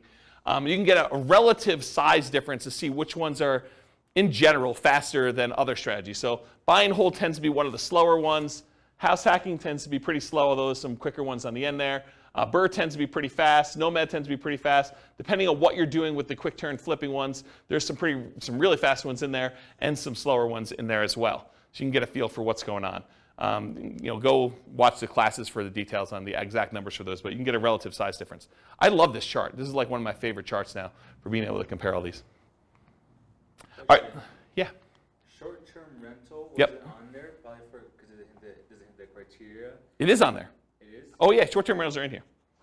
Yeah, they're mixed in because the buy and hold has some short-term rentals, the Nomad has some short-term rentals, BRRRR doesn't. Quick turn flip, I don't think has any, and house hacking doesn't either. But there's short-term rentals mixed in here. You're basically buying properties in short-term. Yeah, I don't remember where they are, but yeah, they're in there. Yeah. Yep. Okay, any other questions? All right, so creative financing, this was last week, right? Everything's merging together. So last week was creative financing. This is buying creative financing with 1 month reserves all the way through to 6 months reserves. Everything from as quick as 8.83 years all the way up to 17.42 years for doing creative financing. If you do creative financing and you do thousands of dollars in reserves, 10K, 20K, 30K, 40K, 50K, it shows the times for those instead of months of reserves. And then creative financing with different discounts at purchase. So if you get a 10% discount, 12% discount, I think this must be 6% discount, and this is 8% discount. It shows you the amount of time it takes based on the discount you get with creative financing. And then by holding period, by how long you're buying for. So this is if you're buying for, I think, 10 years. This is for 15 years, and this is for 5 years. So this is how long you're doing creative financing deals before you stop. And it ranges everything from 12.67 years all the way up to 34.83, depending on how long you do it for. And then I added in the creative financing ones all right here in red. So it's the same stuff we had before, I just added this one in there so you can get a comparison size-wise. Creative financing is really fast. It's also a very active strategy. So you can kind of get a feel for that. Any questions on this? Sweet. All right, so deal maker modeling assumptions. So now we're doing the deal maker syndicator person. I assume that the deal maker was able to negotiate 25% of the deal, 25% of the cash flow, 25% of the equity as their payment for doing the deal. So Bill, to answer your question as to what I think is reasonable, pulled it out of the air. 25% for the deal maker syndicator for doing all that work. Okay. There's some I don't know, almost like proxies for what's going on there. Like property management's 10% of gross rents. So you can figure out what that is as a percentage of real cash flow and what that is as a percentage of equity at the end. And you can kind of get just a corollary for just property management as that there. But then there's other stuff you're doing as well, like managing the partnership and acquiring the deal. And so, I don't know, you could sort of do that. But anyway, 25% of the deal, 25% of cash flow and equity. They're acquiring the deal. They're doing property management. They're also managing the partnership. They're disposing of the deal, although it's not modeled, because I assume that they hold it forever. And none of their own money is in the deal. Instead, they're investing their money in stocks at 8% per year instead. And they're not limited by debt to income or money. They don't need to have debt to income because they're not qualified for loans. They don't need to have any money because they're using a money partner to do these. 25% of the deal. How long does it take? If they do a deal every 12 months, 10 total, it takes them 21 years to be financially independent using those assumptions. where they're getting 25% of the deal. If they do a deal every 6 months and they do 10 deals, so they do it for 5 years, 19.67 years in order to be financially independent. If they do a deal every 6 months and they do 20 deals, because they're not limited by the number of deals they could do, doesn't matter what their DTI is, doesn't matter how many loans they have, doesn't matter how much money they have for down payments, so they could do 20, right? Just a matter of them managing 20 partnerships. That would take them 14.67 years for doing that, okay? Any questions on this? This is the deal maker syndicator role. Okay. Loan partner modeling assumptions. Again, I assume that they were able to negotiate 25% of the deal, 25% of the cash flow and equity for being the signer on that loan. Again, it's arbitrary. It's negotiated. They are personally guaranteeing the loan. None of their own money in the deal. Their money is invested in stocks at 8%. They're limited by debt to income. So they can't do 10 on day one. They don't have enough income to support it with low cash flow. But if they're doing it over time, their cash flow improves and they can qualify for more. They have to find the partnerships where they can get 25% for signing for the loan. That's another limitation they have. And they're limited by the number of loan spots. They can get 10 non-owner occupant 30-year fixed rate loans total. So they can't do 20. Looks very similar to Dealmaker Syndicator, except they can't go above 10 deals because of loan spots. So they're both doing 25%. They don't have a money limitation, so it looks a lot like the deal syndicator because they're using like almost an unused asset, their ability to get a loan. They're not using money to do it, right? So I added these two on the bottom, but it looks exactly like if they did 10, just like the deal syndicator, the deal maker syndicator, 21 years for both of those. And if they do a deal every 6 months, they do 10 total, it's 19.67. They can't do the 20 though. They can't get 20, 30-year fixed rate financing loans. So that's why there's not a third one here. Any questions on that? Covered deal maker, syndicator, I've covered loan partner. Okay. Money partner, modeling assumptions. They own 50% of the deal. 50% of the cash flow and equity in the property. They're putting up all the cash required to do the deal, 25% down, closing costs, reserves, etc. It's a passive investment for them. Only their money's in the deal. They're not doing any work or signing for the loan. They're limited by the money and finding the partnerships where they can get 50% by putting up the money. We modeled this 2 different ways. And of all the ones, I think this is the worst modeled, in my opinion, which I can go into detail some other time. As 50% of the property based on when they'll have enough to do a full 25% down payment, closing costs, and reserves. So it takes time to do that. And then as 10% return on all their money instead of 8%.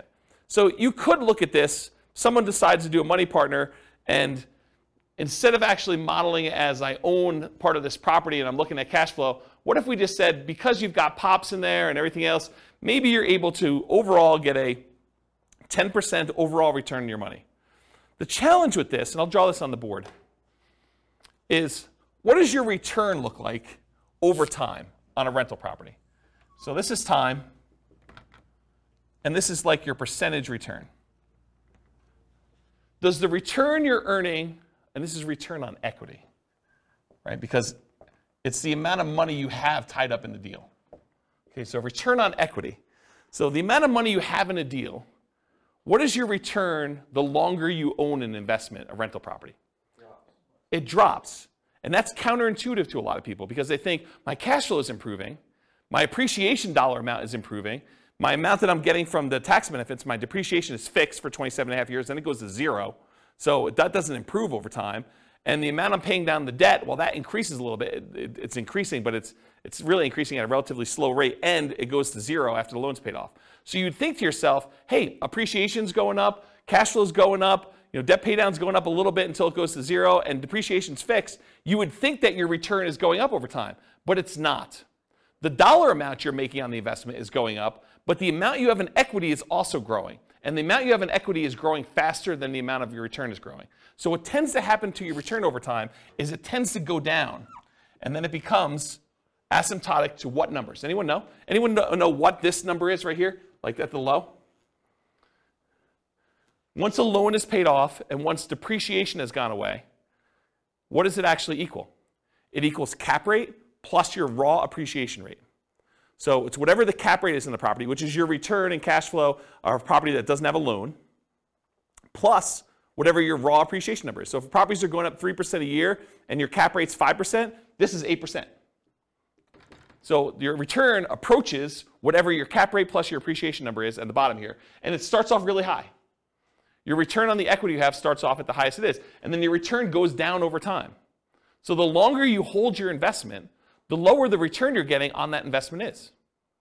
It's counterintuitive to a lot of people, which is why some people will argue that whenever your overall return on equity drops below a certain threshold, some people might use 10% as an arbitrary threshold, they will either do a cash out refinance to raise up their rate again, minimize the amount they have back in the deal, or they'll sell the property and re-leverage up. Does that make sense? So you could go and say, as a strategy, hey, whenever my return on equity drops below X, then go ahead and sell the property, redeploy it as 2 different down payments or 3 different down payments or however many you can do with how much is in there, and then reboost the return you're getting on the assets you have. Does that make sense, everybody? Okay. Any questions on this? Pretty cool, right? So I was telling you this because when I kind of bumped their return up to 10%, you're like, why'd you use 10%? Well, because I think rental properties, especially leveraged rental properties, can beat a 8% return, right? Typically. Although in this case they only own half, but it could beat a 8% return from the stock market, in most cases leveraged. But over time though, this goes pretty low. You know, if you really only have 5% cap rate properties and a 3% appreciation rate, it really literally is going to 8%. And if you're a money partner and you own half of this property, you're getting 4 on your money. So you'll probably want to get out of this deal at some point or refinance out and have less in the deal so that your return on the money you have invested is higher. So I used 10 because I picked it. I went and I actually looked at the average for the first, I think, 10 years, and it was higher than that, but not much. But you can go look at those numbers on there. Okay? So I'm going to model it 2 ways. I'm going to model it where they own 50% of the rental, but they put down the whole down payment. I'm going to model it where they put 10% return on all their money. So instead of the stock market money that they were earning 8%, I'm just going to say it's earning 10. And we'll look at the difference between those two. So these are the two. If they own 50% of the properties, it takes 46.8 years, 46.08 years. If they get 10% return on their money instead of 8%, it's 33.17 years. So pretty slow compared to the other strategies.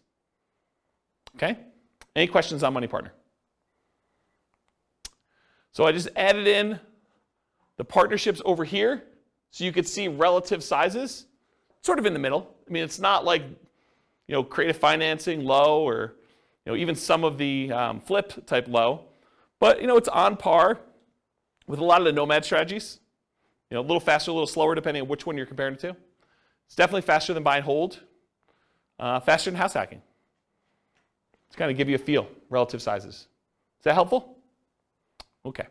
So in conclusion, the assumptions you use for modeling matter a lot. You know, if we change what you're doing in as your role as a partner, if we change, you know, the number or frequency that you buy, if we go from buying 10 to 20 or buying only 5, or the size of the deal that you do, how big of a discount you get if you're getting discount on deals, or what your profit is on a deal, or what your cash flow is on a deal, what the market conditions are, you know, what we use for appreciation rate or rent appreciation rate, or the price of the properties even, interest rates, you know, we get lower interest rate, higher interest rate, rents on the property, vacancy, maintenance, property management, taxes, insurance. All of these assumptions matter, and they're going to matter a lot. It's going to impact what you do. Also your stock market rate of return, or what you're investing in and what its risk profile is. And then what you set your target monthly income in retirement is, both your minimum and ideal. If you have a higher number, it may take you a lot longer or a lot shorter, depending on what you do. And then what you use for your safe withdrawal rate, what you believe is a reasonable safe withdrawal rate to use there. And then the strategies that work best in your market may differ. So maybe it's better to buy and hold, or short-term rentals, or house hacking, or creative financing in your market because it's different, right? So it could be better or worse depending on that. You got to do the math for your own situation. And then because I'm trying to do this recordings for all the different cities in the US, if you go to realestatefinancialplanner.com/model rather, for realestatefinancialplanner.com/model, I'm trying to do, it's not done yet, but all of these scenarios for all the different classes for every city using their city's prices and taxes and insurance and rents and everything else, so that you can go say, I'm going to copy this one because it's closest to where I live and it's most similar, and then I'll just change some of the assumptions for what's going on, so you can just change whatever you want to do for you. Any final questions? Because that's all I got. Yeah, Bill. So how do the partners benefit from depreciation? Is it just the percentage of ownership? Is it passed? I guess that's a tax question. Yeah, that's a tax question. So the question was, how does the partners benefit depreciation? I don't do my own taxes. I have a CPA do it. But my understanding is that it's based on your ownership percentage. But I'm not 100% sure because I don't do that. And honestly, I was making too much money to take the depreciation benefit for many, many years. And this is probably the first year where I didn't. Okay. So I don't even know. I don't look at my taxes, honestly.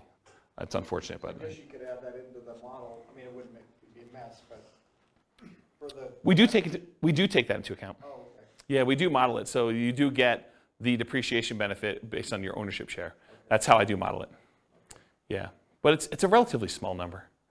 Yeah. I mean, yeah. Yep. Any other questions? Is that helpful? Kind of a crazy class. Now you see the format right now. If you've been to other ones we've done, it's like same format, but you now get to see it from different strategies, perspectives. Okay. No final questions? Question. Yeah, question. For someone who is new, how do you access those previous classes? They're on the podcast. Okay. Yep, they're on the podcast. Remember that city podcast one I was telling you about? Yep. So go look and click on a link for a podcast. All right, cool. Any other questions? Sweet, guys. Thanks for coming. I do appreciate it. I will talk to you all soon.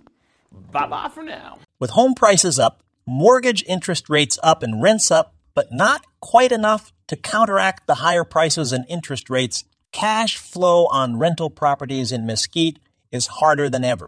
Book a call with the Real Estate Financial Planner to apply our proprietary 88 strategies to improve cash flow on your rentals. See the show notes for a link to schedule your call and improve your cash flow today. If you're a real estate agent, lender, or professional in Mesquite that wants to help our real estate investor listeners, consider reaching out to learn about collaboration opportunities with this podcast. We'd love to add more value to our listeners by having you assist our investors buy, sell, and finance their real estate investments. See the show notes to schedule a call to discuss collaboration opportunities.